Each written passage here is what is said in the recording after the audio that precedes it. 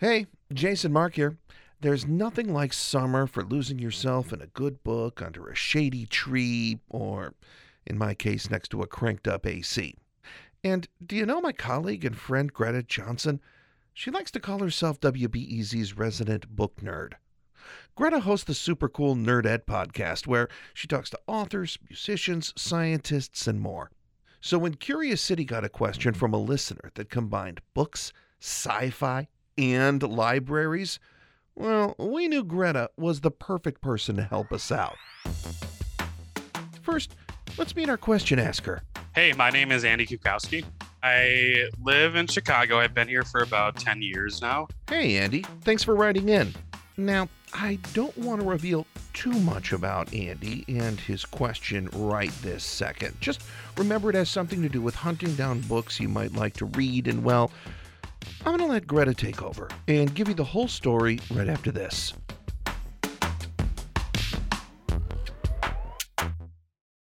Do you need a break from the news? Well, my friend, Nerdette Podcast is here for you. Our show is all about delight. We laugh about what's happening in pop culture and feature thoughtful interviews with fascinating people.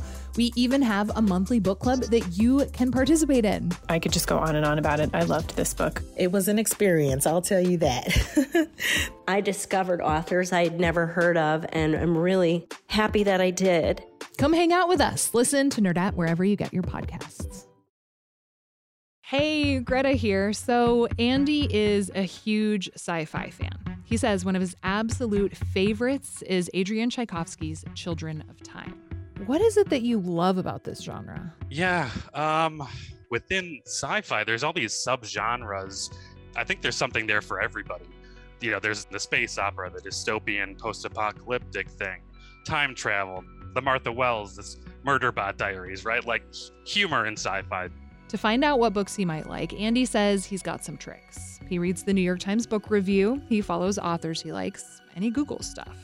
Then he looks up the books at his local library branch, and somehow they are always already in the Chicago Public Library system. Even if they're not out yet, they're there. It may sound surprising, but these very specific kinds of sci-fi books, like space operas and futurist dystopian stuff, they are ready for him to add himself to the wait list. And that gets to his question. How does this work? I'm imagining this like bureaucratic committee where there's one person in charge of each genre of literature that's, you know, arguing and debating which books go in order and which libraries they go to, which maybe is, you know, just me being a nerd. Is there some algorithm that's deciding for the library which books get ordered and how many copies? Or is there really a sci-fi guardian angel out there who's getting these books for me? And the books that I'm deciding that I want to read myself, which again are kind of specific, they're always there on order. Is there somebody that I need to be thanking out there? I love this question so much. I have a feeling it's a real human, and we're going to do our best to find them for you. Okay. Yeah, that sounds great. This is a great question, and as you can imagine, I could not wait to get to the bottom of it. I was ready to take some time to do deep research, but as someone with a shocking number of librarian friends, this quest turned out to be exquisitely simple, because the person I'm looking for is called a collection curator.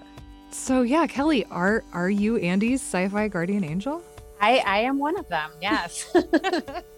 He is correct. There is a person behind the magic, so to speak. Meet Kelly Griffin. She works downtown at Harold Washington Library, and she has been doing this job for almost 20 years. I read about books pretty much all day long, or write about them. So yeah, I mean, I couldn't find something more fulfilling maybe than what I'm doing right now. Are you a sci-fi fan yourself, or are you just really good at keeping up with stuff because that is literally your job? I would say the latter. And not that I don't like sci-fi, but I'm a dabbler more than Sure, a real fan. That's allowed. That's okay. Even if it's not her favorite genre, Kelly does order a lot of the sci-fi for CPL. Like lots of people in the book world, she's often reading and researching books that come out several months from now. She reads industry review publications like Kirkus. She gets emails from publishers. Kelly's job involves a lot of moving parts. There are giant spreadsheets, and of course, there are budgets. In general, Chicago Public Library has several $1 million budgeted each year for print books. Last year, that worked out to about 250,000 books, which would be just over 20,000 books a month. That is a lot to keep track of. Thankfully, Kelly doesn't work alone. Andy was kind of right. There is a committee. Kelly and her coworkers meet once a month to pitch their ideas. Do those ever get contentious? I'm picturing just like a room full of librarians getting real fired up about which book to pick. Yeah, it does sometimes. We all have bias and people that we really love. And so, yeah, it can get a little personal. Often what they disagree about is the number of copies to order of certain books, because that involves a lot of guesstimation. And sometimes they get it wrong. Kelly told me about how a couple of years ago, she got a copy of the Paula Hawkins book, The Girl on the Train. She read an advance copy and thought it was pretty meh, so she didn't order that many for the library. That's one she was pretty wrong about. The Girl on the Train was extremely popular. In fact, it was actually turned into a movie with Emily Blunt. Kelly said she and her coworkers also get input from other librarians. The branches themselves have money, so they can make informed decision-making based on what they're hearing from their patrons, or if there's a particular interest in a community regarding something, they might have a better handle on it because they're kind of out in the field, so to speak. All right, don't go anywhere, because later on, you're going to hear the Curious City team's summer reading picks. And Greta talks with one of those branch librarians. That's next.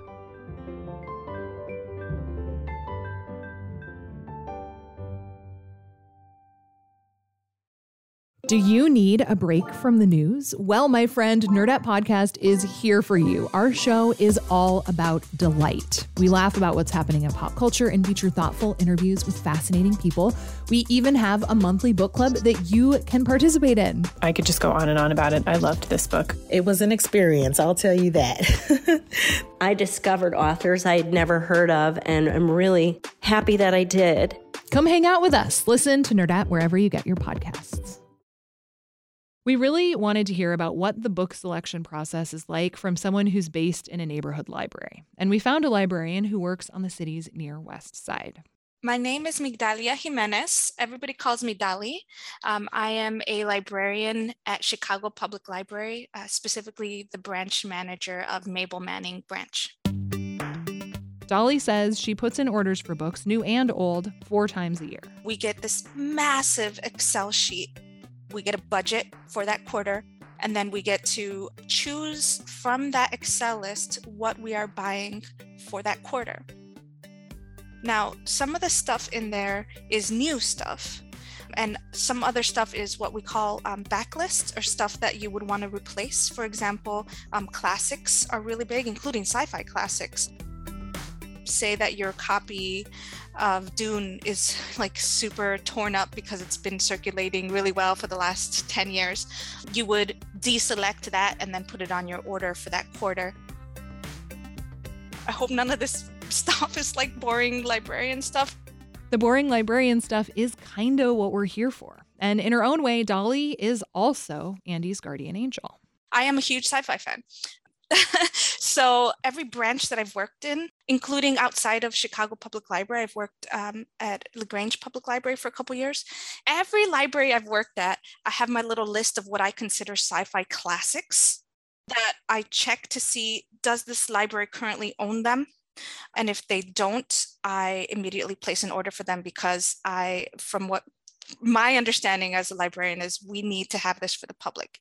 And because Dolly interacts with patrons at her branch a lot, she has a really good sense of what people in that neighborhood like to read. People really like memoirs at Mabel Manning Branch, memoirs and biographies of famous folks, especially African-American celebrities. And they really like urban fiction is a huge one. After all, it's a library. Dolly and Kelly have lots of data at their disposal. There's still some element of fortune telling, though. Luckily, Steve Spizzato, Kelly's boss, says there's lots of room for error. The wonderful thing about our job is that, okay, we do our best to get it right early, but if we don't, we can always buy more copies. I'm always reassuring staff, it's never too late. Generally speaking, until a book goes out of print, it's never too late. So a big part of the job that we have is to keep an eye on demand and make sure that people aren't waiting in line too long for their books. So when we see demand spiking, we turn around as fast as we can and order more copies. So being responsive to demand is a big part of what we do. It's a complicated process. Probably the best compliment we can get is if no one ever even thinks about what we do. Because it's just running that beautifully. Yeah, because it's running smoothly and everyone's getting what they want. So, with all this information in hand, we called up Andy one more time to tell him what we found. Yeah, no, that's really interesting. Again, I wasn't really sure. I imagine there was a council of librarians out there, as I said. But yeah, it's interesting to know. Thank you for investigating that. It's funny because Kelly said sometimes it does get a little contentious, but when we followed up on that, she didn't offer any details. Okay, yeah. Better kept within the council, I guess. Awesome. Do you have any requests for coming up? There's a couple new Adrian Tchaikovsky books coming out this fall. He's pumping them out unbelievably quickly. But yeah, the third book in the Children of Time series is coming out this fall. So I'll be the first one with that one on hold for sure. Kelly, thank you so much for looking out for me and for making sure I have the books I need when I need them. Kelly says it's all part of a day's work. It's great to know that the work that we're doing is has impact. I'm happy that Andy is able to go into our catalog 2 months beforehand and find the book that he wants. And he trusts that it's probably going to be there because that means we're doing our job for Andy and the rest of the people in Chicago, and makes us feel great. And if a book isn't at the library that you think really should be, Dolly and her colleagues want to know.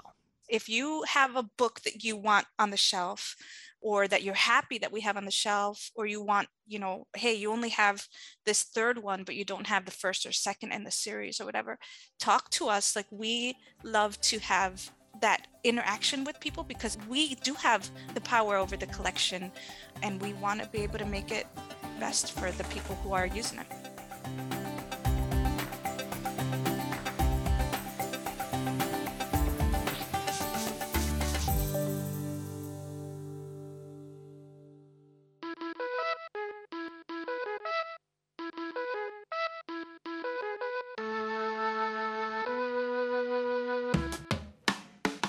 Hope you enjoyed that very nerdy peek behind the paper curtain.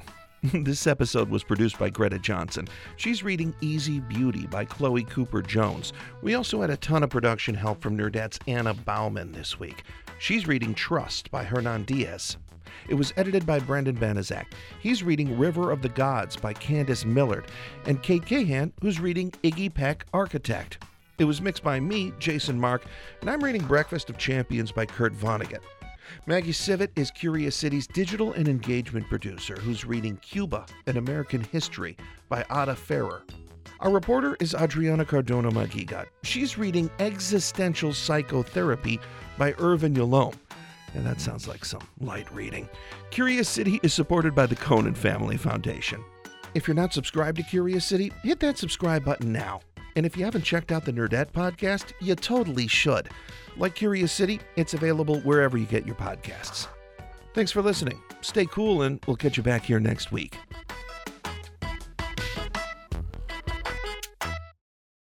Before we start the show, we here at Curious City want to let you in on a little-known fact about WBEZ. 89% of all our funding comes from community support, including contributions from curious listeners like you. If this program has changed how you see Chicago, please consider supporting this program at wbez.org/curious. Thank you.